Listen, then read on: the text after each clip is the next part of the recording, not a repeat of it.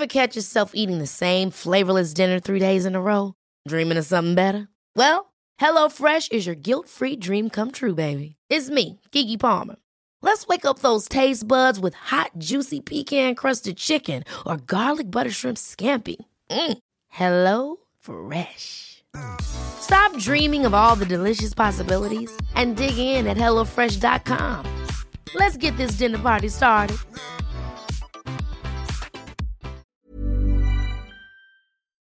Cara, acne can be tough. Whether your kid is just starting to get breakouts or has been struggling with them for years, there's a great product that can help. Phyla is the ultimate game changer. It tackles acne right at its root cause, rebalancing the skin's bacteria and packing it with probiotic phages. Phyla harnesses the superpowers of probiotics, tiny warriors targeting and wiping out the acne-causing bacteria. In studies, Phyla slashed acne-causing bacteria by a whopping 90%. Phyla doesn't just fix acne you can see. It stops new breakouts in their tracks. It has no harsh chemicals and won't irritate or dry most skin. Phyla's 3-step system is like a dermatologist-approved magic potion. Cleanse, apply serum, and moisturize twice a day. As a special treat for our listeners, you can grab 25% off your first order of Phyla. Head over to phylabiotics.com, enter code PUBERTY at checkout, and kickstart your family's journey to acne-free skin.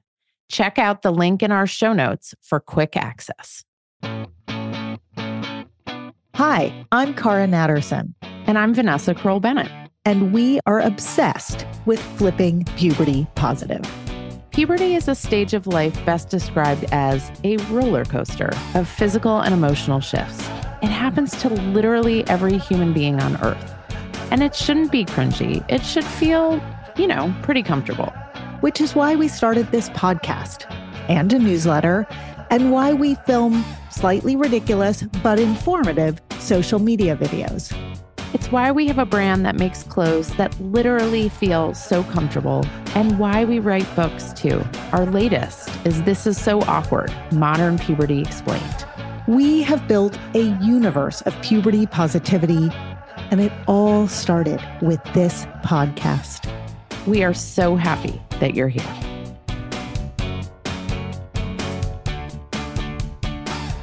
So, Cara, we like to go positive, right? We like to be empowering and optimistic and not just fall prey to the fear-mongering around sex and intimacy that was the version of sex education that you and I grew up with in our generation, right? We were growing up in the age of the AIDS epidemic.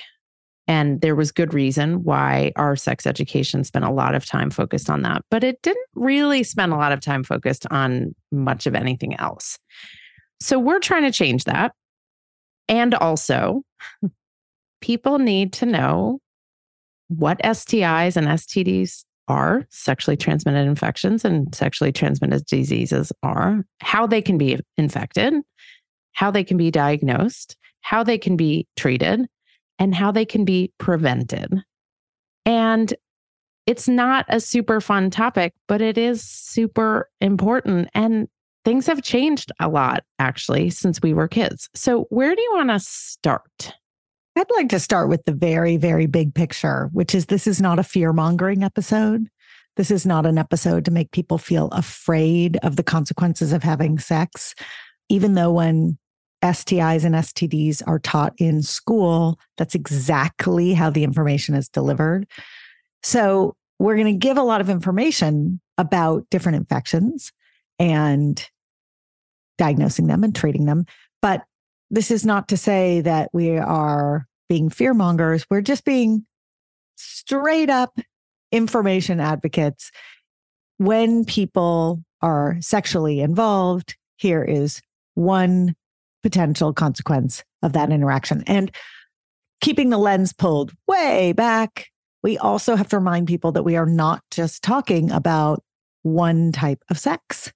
So when we talk about sexual activity, we really are meaning that there is exchange of bodily fluids.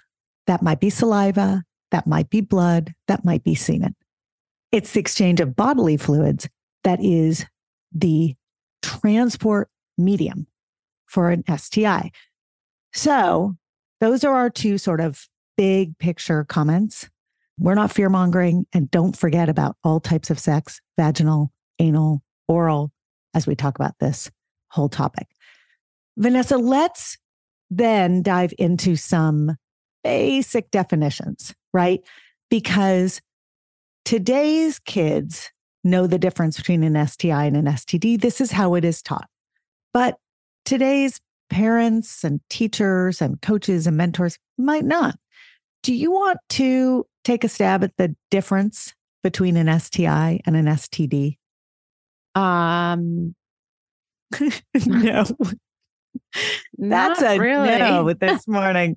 Okay. Can I take a stab at explaining it to you and see what you think of this explanation? Yes, I think that's a great idea. Okay, here we go. An STI is a sexually transmitted infection. An STD is a sexually transmitted disease. An infection means a person has a bacteria or a virus or a fungus somewhere in or on their body growing. You're infected. It's cohabitating with your body. A disease means that infection is causing symptoms. So everyone who has a disease of some sort, X disease, has the infection that causes that disease, if the disease is a result of an infection. Everyone who has a cold sore from a herpes virus has herpes virus. So everyone with a certain STD also has that STI. But if you have an STI, you don't necessarily have an STD. You can have the bacteria or virus or fungus in or on your body and have no idea because you have no symptoms. And in the age of COVID, asymptomatic infection became like a really commonly talked about thing. People understood asymptomatic infections in a way they never did before because it was an issue. So STI, sexually transmitted infection, you've got the bug, you may or may not know it. STD, symptomatic disease. So one of the things that we have noticed, and this is anecdotal and it's based on research done by the CDC and reported in things like the Youth Risk Behavior Survey and other ancillary related national surveys and reports about American teenagers and their sexual behavior, is that, and people freak out when we tell them this, that the use of condoms by American teenagers, the rates of condom use are down. And not just down by a point or two, down significantly. So for those of us who grew up in the era of don't come within 10 feet of somebody unless the person with the penis has a condom on that penis, we'll find that extremely shocking because we were absolutely terrified of HIV and AIDS. So, Car, can we talk for a minute about why condom use is so important and why we have the companion data of rising rates of STIs and STDs in this country? Yeah. So there are lots of ways to prevent a pregnancy during sex, but there are very few ways to protect against the transmission of STIs. The surest way to prevent is to not come into contact. So when people talk about abstinence teaching, we are believers. The data shows that it is totally appropriate for abstinence to be part of sex education teaching. The choice to not have sex protects people against both infection and pregnancy. That's great. It's just one part of the teaching, right? So just clarity there that is one way to prevent the spread of infection. Really, the only other way is a physical barrier. That's really all we figured out in science up until now. And the only effective physical barrier is a condom or a version of a condom. It can be a penile condom, a vaginal condom, it can be a condom made of latex is the most common, but there are other non-latex materials that condoms are made of. But it's basically like putting up a gigantic wall, and that wall keeps the infection out. So when you ask what the connection is very obvious, right? As condom use goes down, the spread of infection goes up because presumably people are still having the same amount of sex. And they, yes, numbers change a little bit here and there and trends change a little bit here and there, but net overall, people are still having sex all over the world in all kinds of ways. And so if your condom use drops, your infection spread rises. Can you talk for a minute about the trend towards pubic hair removal in people of all genders and whether that can contribute to the spread of STIs as well? Yeah, I know we talk a lot about pubic hair removal on this podcast, but for good reason. There are some health consequences to doing that. So it's a trend. It's a thing. It's been around for a long time, and it continues to be extraordinarily popular among younger adults. So teens, 20-somethings, 30-something. I mean, there are probably 80-year-olds out there who subscribe to the trend, and that's great. And you do you. However, the issue with pubic hair being removed is pubic hair it's not the greatest barrier, right? I mean, it's no wall, but it's a pretty permeable wall. It's really, yeah. If you're a wall builder, do not build it with pubic hair. But pubic hair does provide one layer of protection and defense, especially for the skin. So it's less about the actual vaginal canal or the actual penis, neither of which are covered with hair. It's really about guarding the entry and preventing small little breaks in the skin that can then allow for bacteria or viruses or funguses to enter the bloodstream that way. So if you think about pubic hair being there, there's skin on skin friction. The pubic hair is sort of a buffer against skin breakage. And even if the skin breaks, the pubic hair kind of creates a little bit of a maze or an extra layer of insulation against that infection getting into the other person's skin, broken skin, and then getting into their bloodstream. When the pubic hair is gone, just the defenses are down a little bit. It's like, it's sort of like the garage door is open and come on in, right? And it's not that it will, and it's not that it is, this is not the most common mechanism of transmission of sexually transmitted infection. In fact, it is nowhere near the most common mechanism. The most common mechanism is when you have mucosal linings. Those are tissue linings on the inside of the body or that are covered with mucus. The inside of your mouth is a mucosa, right?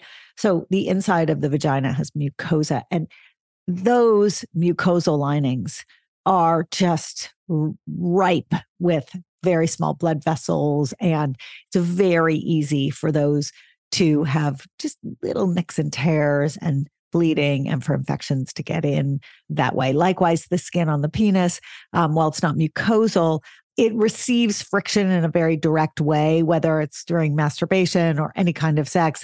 And that skin can have little microscopic tears in it. I mean, that's a far, far, far more common way of getting an STI than, rubbing two pubises together that don't have hair. Okay. So I want to be super clear.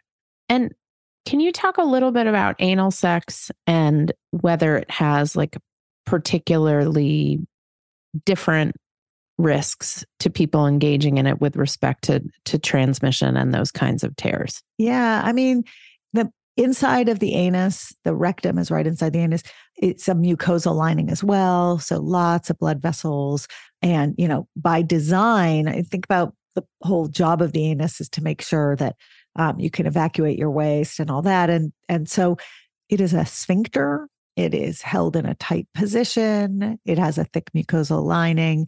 And all of that sets the body up for little tears when the anus is penetrated. There's no judgment here. Like, this is not to say this is not the right way for people to have sex or anything. It's just a matter of fact that when a part of the body that is tighter or more constricted is penetrated by something that causes it to stretch. The skin or tissue might stretch and be accommodating, or it might tear a little bit. And then if there's an infection there, that infection can get in. I do think, the subtext of your question to me also sounds like you're wondering about the anal sex in porn, in particular, because you and I talk about this a lot, especially on the road. Parents are asking us about this nonstop, and this sort of filmography of violent, aggressive sex in porn, which includes violent, aggressive anal sex. And when that type of anal sex occurs where there's aggression, well, you can only imagine that there's more trauma. There's more local trauma. There's more cutting. There's more bleeding.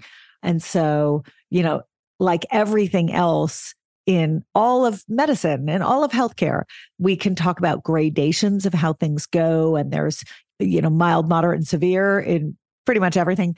And this is true in sex as well. Penetrative sex, whether it's vaginal, oral, anal, if it's violent and aggressive, it tends to be associated with more nicking and bleeding. And then if there's an infection, the infection will be passed. I should also add, if it's violent and aggressive, not always, but often there's no condom, right? So an aggressor is probably not going to be like, hold up, let me put on a condom first before I commit this act of aggressive assault. And so that's the other layer of risk that is introduced. Vanessa, we literally have 3 minutes to eat lunch every day. I am not joking.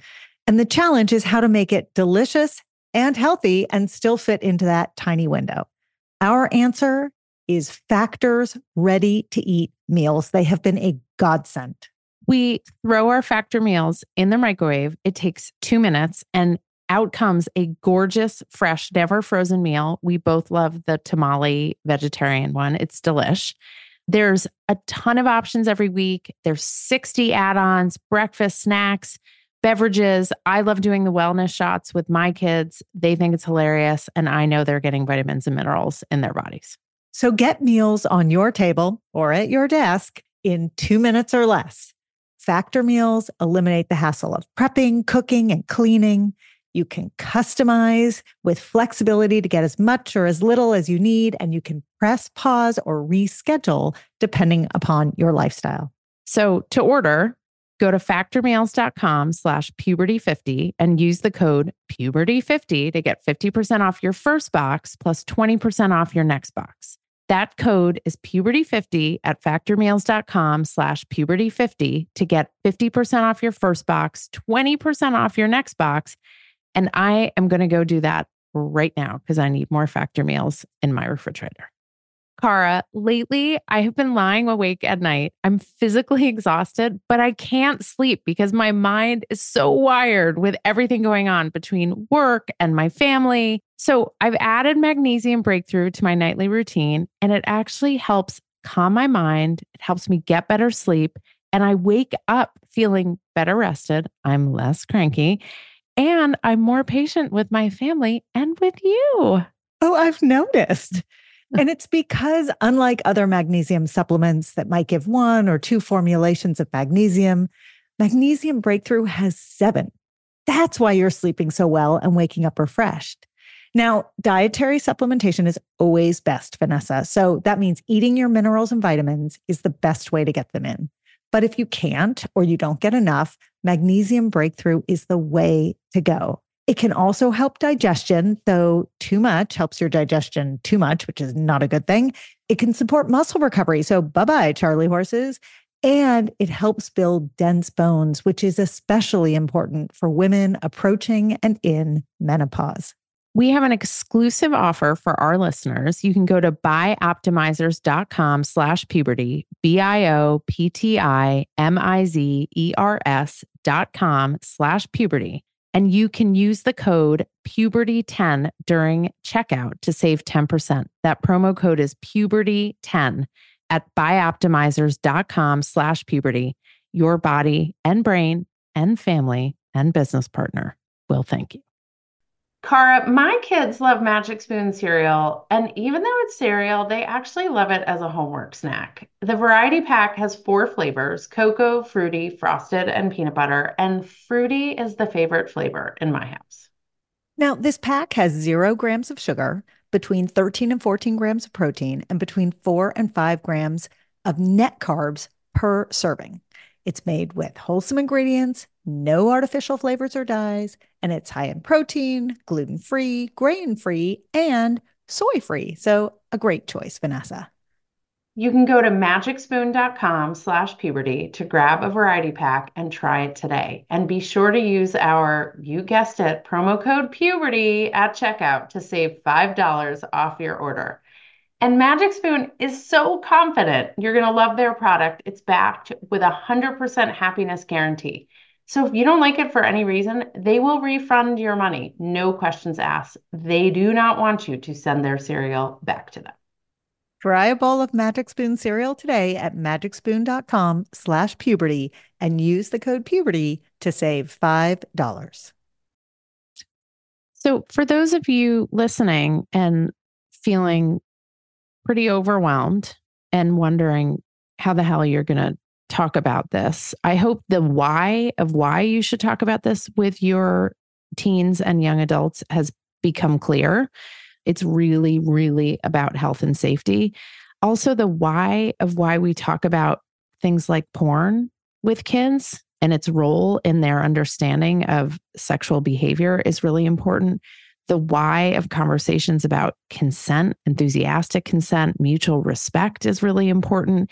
The conversations about the science behind STIs and STDs, understanding what happens in the body, how different body parts work and react.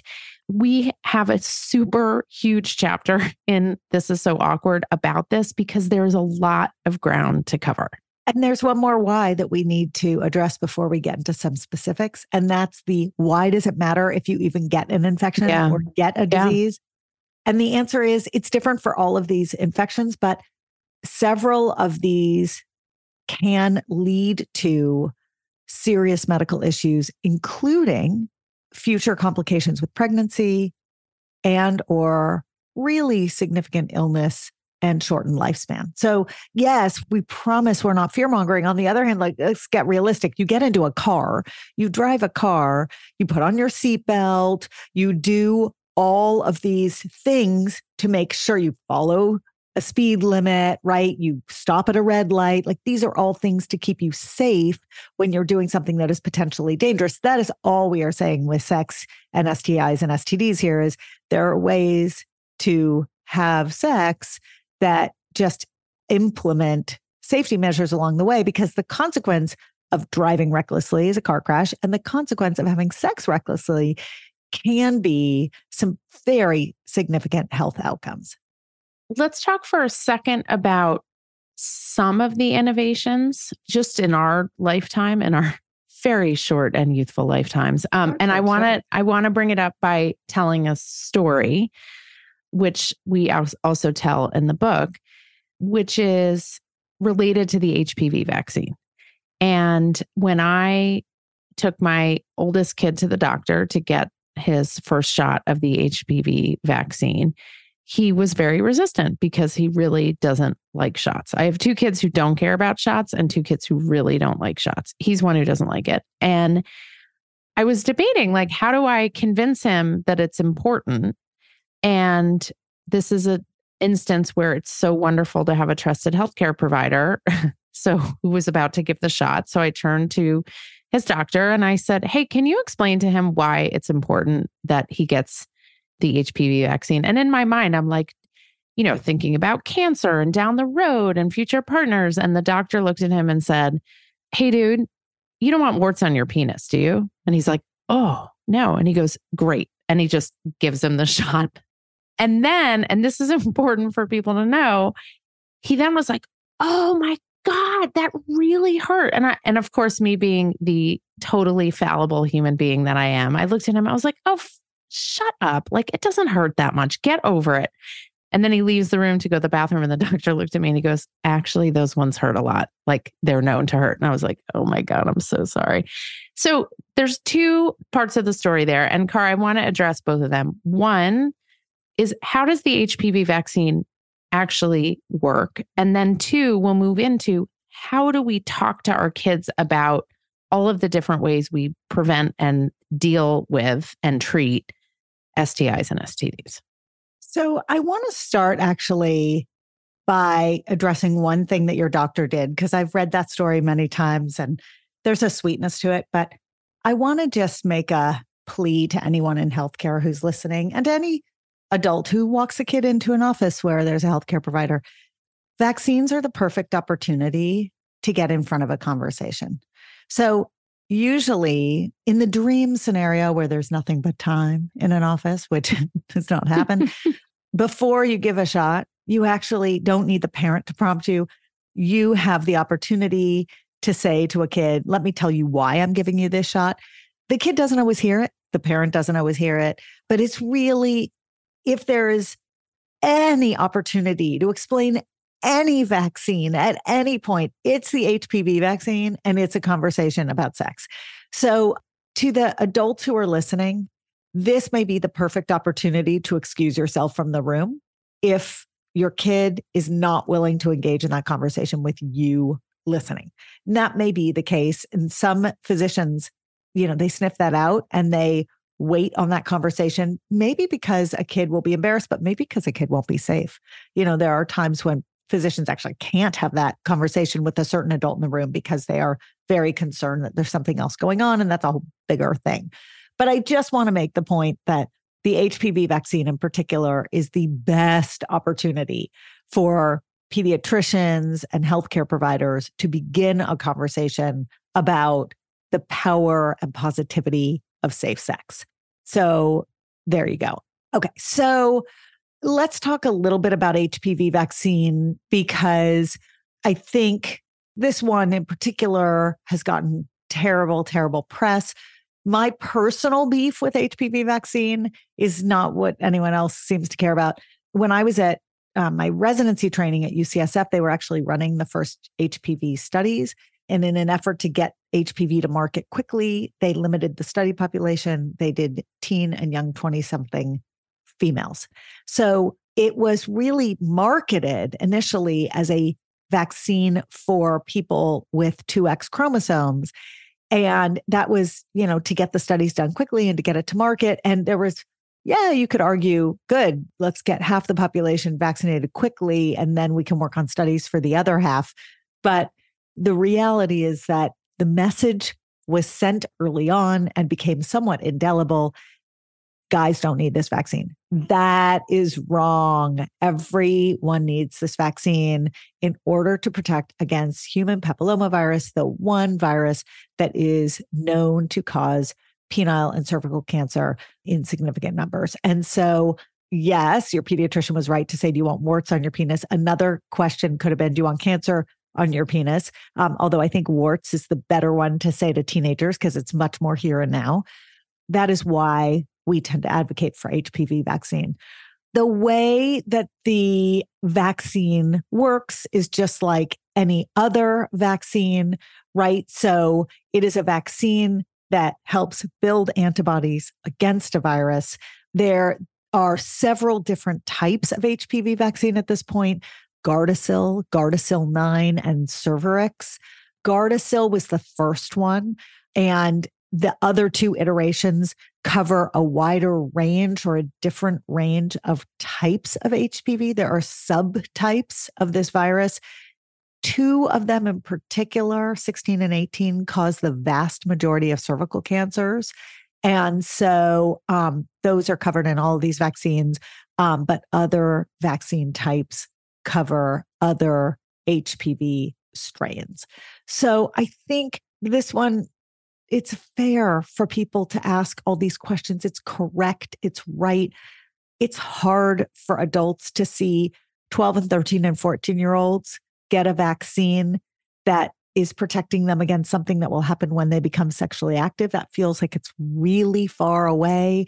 And is that appropriate? The answer is if you have a really close relationship with the physician and you will show up there for every annual visit and you will get your vaccines on time, you can push a little bit if a kid's not sexually active at all.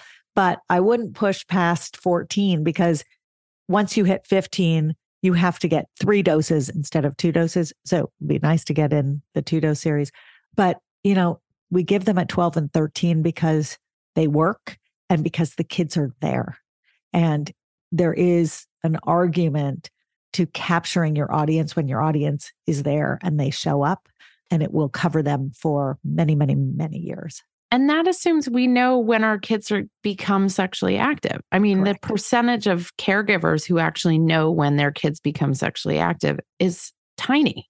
Correct. Or at least they don't find out because they're having open, honest, reflective conversations with their kids. So there's no benefit to assuming you're going to know and then not know and not get your kid the vaccine in time.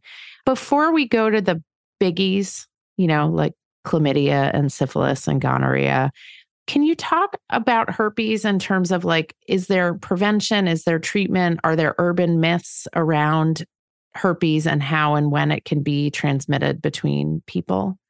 Oh my gosh, people have so much to say about herpes. I think because it's the most visible of the STDs, and it's visible in the form of cold sores, and those cold sores can be on the penis, on the labia, or around the mouth, right? And actually, you can get herpes sores all over the body. There are lots and lots and lots of kinds of herpes in the world. The herpes that we are talking about in the STD world is herpes simplex virus, HSV. Type 1 and type 2 are the 2 types that are sexually transmitted. In the olden days, like when I was in high school, the teaching was HSV1 was above the waist and HSV2 was below the waist.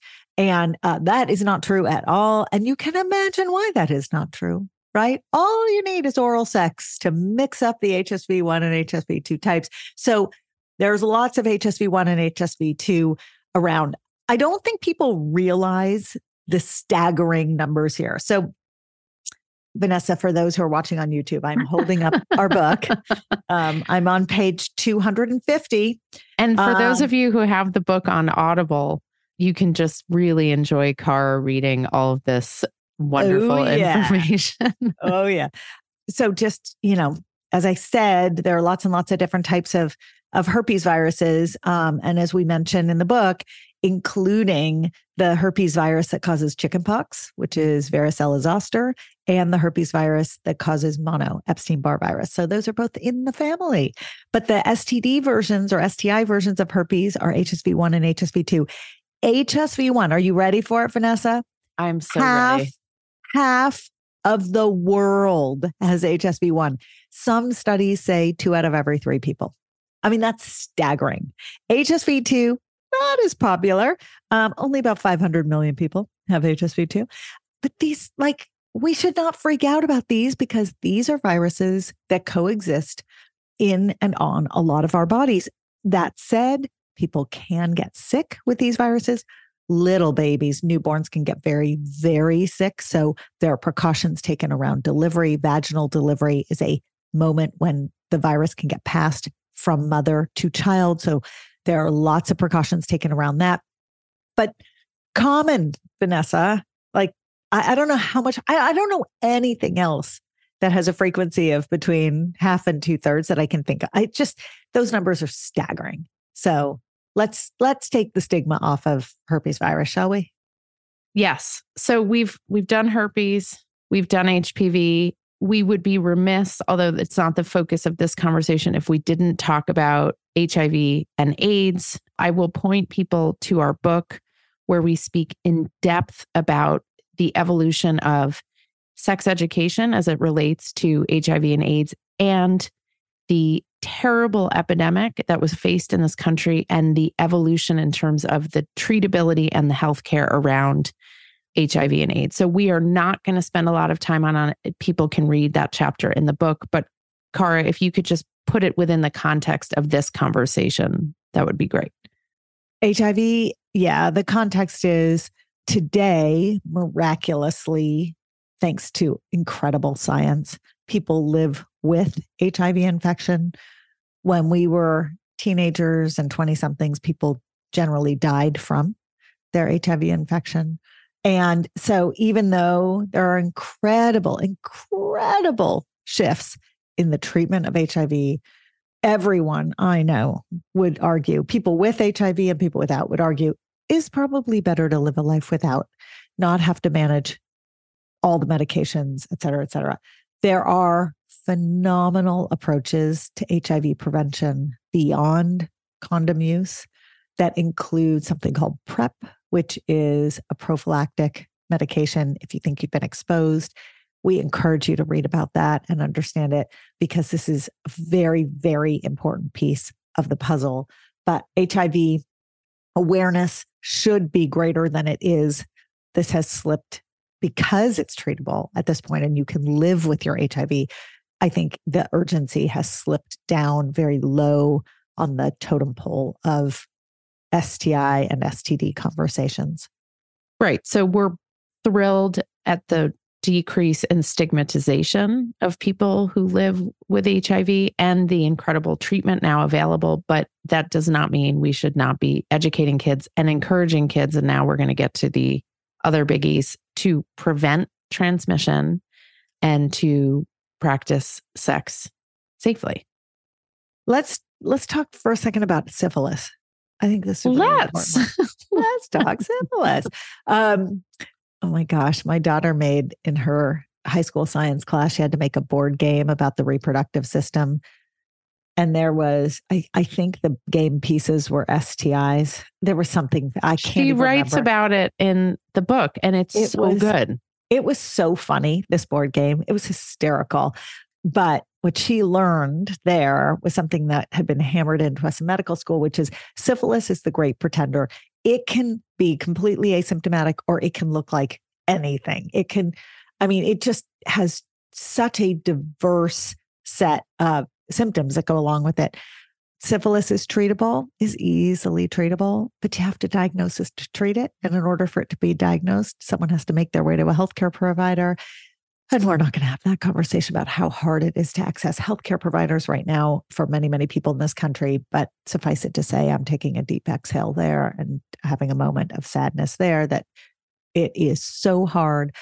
The data on syphilis is stunning. So in all of the work that we do in our book and our podcast, in our curriculum, we try to find the most recent research. Those of you who are regular listeners may be aware that most of the recent research we quote now is 2021 data. That's because things lag by a couple of years. It's a little hard to collect the data, turn the data around and write about it quickly. So there are all these headlines out about syphilis, and they reflect data that was collected between 2020 and 2021, but they show massive surges in syphilis. So syphilis cases between 2020 and 2021 rose 32%. This is the highest number of cases in 70 years. And when we look at congenital syphilis, which is syphilis that is passed from mother to baby in the womb, not during delivery like herpes, but during the pregnancy, congenital syphilis has also risen 32%. These numbers are stunning. The babies who are born with congenital syphilis, if they survive the pregnancy, are very, very ill. People who get syphilis and are left undiagnosed as adults can get very, very ill. So this was an infection that I actually thought was going to be gone. I'm so surprised we're talking about it right now. This was supposed to be like smallpox, like look in the rearview mirror and it's gone. No, syphilis is very much a part of the STI and STD story. And as a reminder to people listening, if people use a barrier during the exchange of fluids, right, they will not transmit syphilis to each other. So if a condom is used correctly and disposed of correctly, that will prevent the transmission of syphilis. Can we talk about gonorrhea and chlamydia? Well, we can. Oh, there's so much to say. So I'm back in our book, page 248, chlamydia, page 249, gonorrhea. They travel together alphabetically and They travel together as infections. Actually, chlamydia is the most common STD. So it's the most common infection in the US. It's the most common infection that causes symptoms in this country. And don't be fooled by its pretty name. Oh, yeah. My God, I've never thought of it as having a pretty name. Sorry, anyone. What are you going to name your daughter? Chlamydia. Okay, so if you're looking at people who have chlamydia, about a quarter of all females who are infected have symptoms and about half of all males, which is so interesting because males don't tend to acknowledge their symptoms as quickly or as readily as females.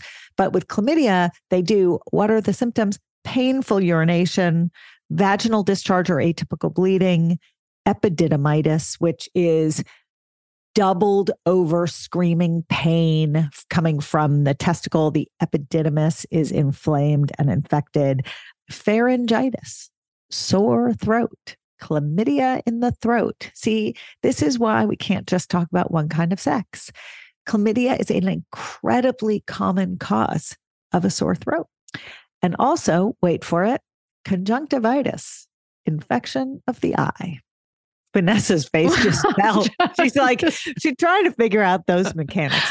Yes, Vanessa, those are the mechanics. Yes. Okay. That's the type of sex we did not include in our 4 types of sex. Penile eyeball sex? Correct. That is not what we covered. And the CDC estimates that 1 in 20 sexually active young women between the ages of 14 and 24 has chlamydia, and that 2/3 of new chlamydial infections occur among young people aged 15 to 24. Totally. Yeah.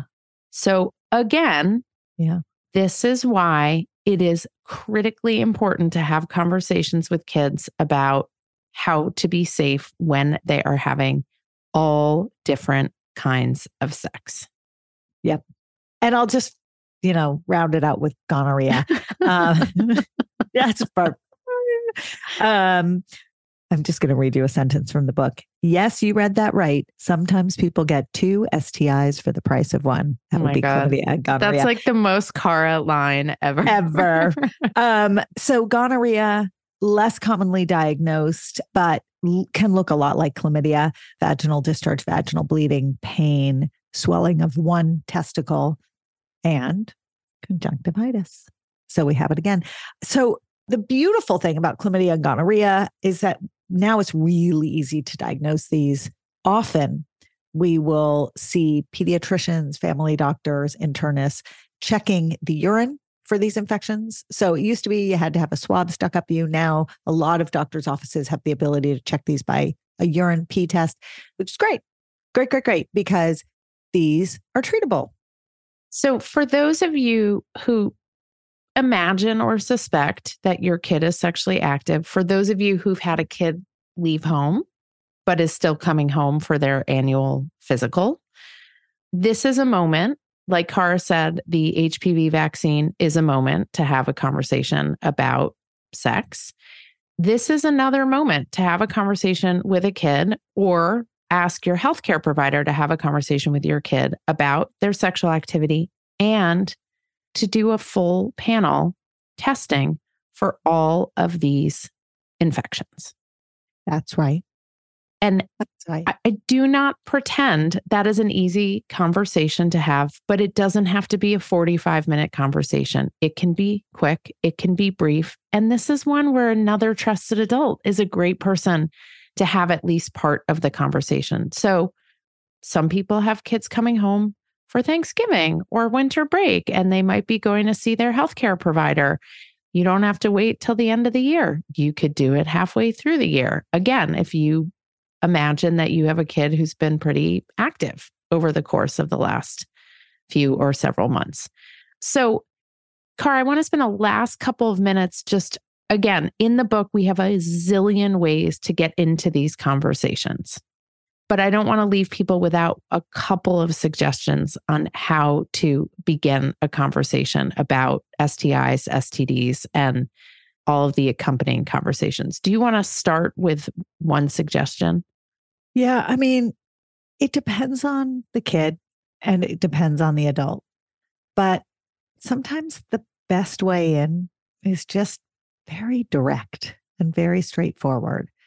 Hey, I was listening to this podcast and I was reminded that you need to know about sexually transmitted infections. We haven't talked about this in a long time. This is one fact I learned, which was kind of crazy.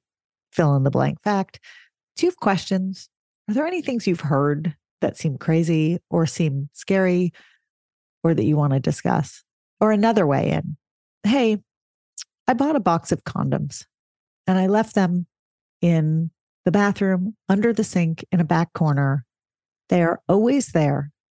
You can always get them. The reason I'm doing this is because preventing sexually transmitted infections and diseases is really important to me. I really want to talk to you about sex and sexual activity, but it's also really important to me that you're safe. So just so you know, there's a box in there. I like how you are approaching this, partially because it's not an interrogation, right? The temptation is to really want to find out what our kids are up to. And this is a situation where if we work really hard to find out what they're up to, we may cut short the conversation where we can give them some good information and just tell them what they need to know. So sometimes it's not a give and take. Sometimes it's, Cara, what you just did, which is like, all right, well, there's condoms. And by the way, there should be condoms no matter what gender kid you have living in your house, whether they have penises or vaginas. They should be able to take responsibility for safe sex. Kids who are on birth control or have IUDs to prevent pregnancy, those do not prevent STIs and STDs. People with all the physical equipment should know that while those things may prevent pregnancy, they do not prevent STIs and STDs. One way in that I like to use is the kind of, hey, are people talking about like STIs? Do people talk about chlamydia? Because I heard that they're on the rise, but it doesn't seem like they're a big part of the conversation. The other conversation is like, I read that condom use is down amongst young people in America. And that is pretty wild to me because it's the only thing that protects you from lots of STIs and STDs and certain forms of sex. So I go kind of general with one or two pieces of information. I ask kind of what's in the air, what's being talked about, as opposed to straight arrow to my kid and what's going on with them. I've got one more that does not work in my house, but might work in yours. Hey, I just read this book. There's a great chapter about all this information. You don't have to take it from me. Just here, read the chapter. Take it from these two wacky ladies who talk about puberty and sex all the time. And let me tell you why it works in other homes, but not in mine. Because my kids are like, you wrote that book. But if Vanessa was the only author on the book, they would totally read it and they'd just gobble it up. So I might like white out my name, just, cover it just with like yellow on your cover. On my cover. We've been talking to people for the last couple months. Our book is a great place to start. If you have this is a topic really for teens and young people. And there's tons of great scientific information and we are not fear mongering, but we are providing people with the information they need. So if you have the book at home, leave it out. Just saying. Maybe just put a Post-it note. And I think, what chapter is it? Is it chapter 17? I'm actually looking. It's the second longest chapter in our book. The longest chapter is about sports specialization, but this is a very close second.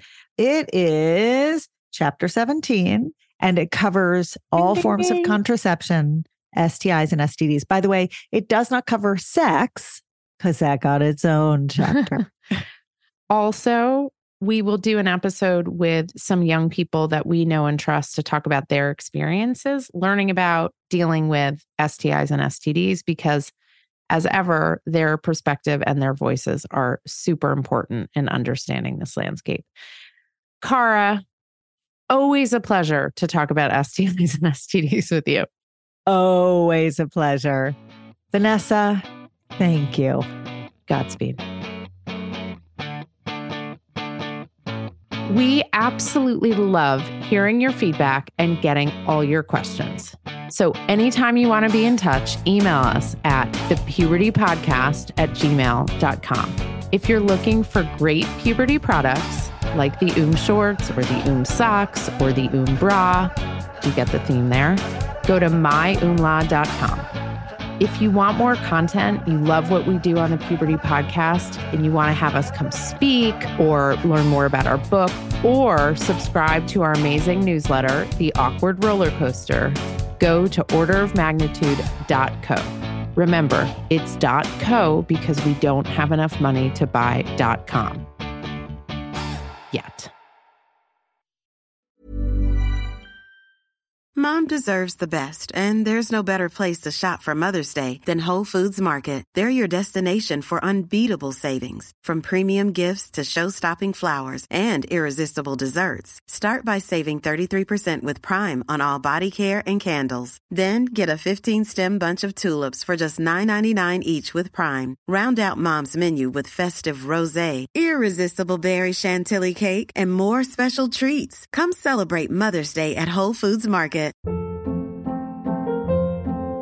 Hold up. What was that? Boring. No flavor. That was as bad as those leftovers you ate all week. Keke Palmer here. And it's time to say hello to something fresh and guilt-free. Hello Fresh. Jazz up dinner with pecan-crusted chicken or garlic butter shrimp scampi. Now that's music to my mouth. Hello Fresh. Let's get this dinner party started. Discover all the delicious possibilities at HelloFresh.com.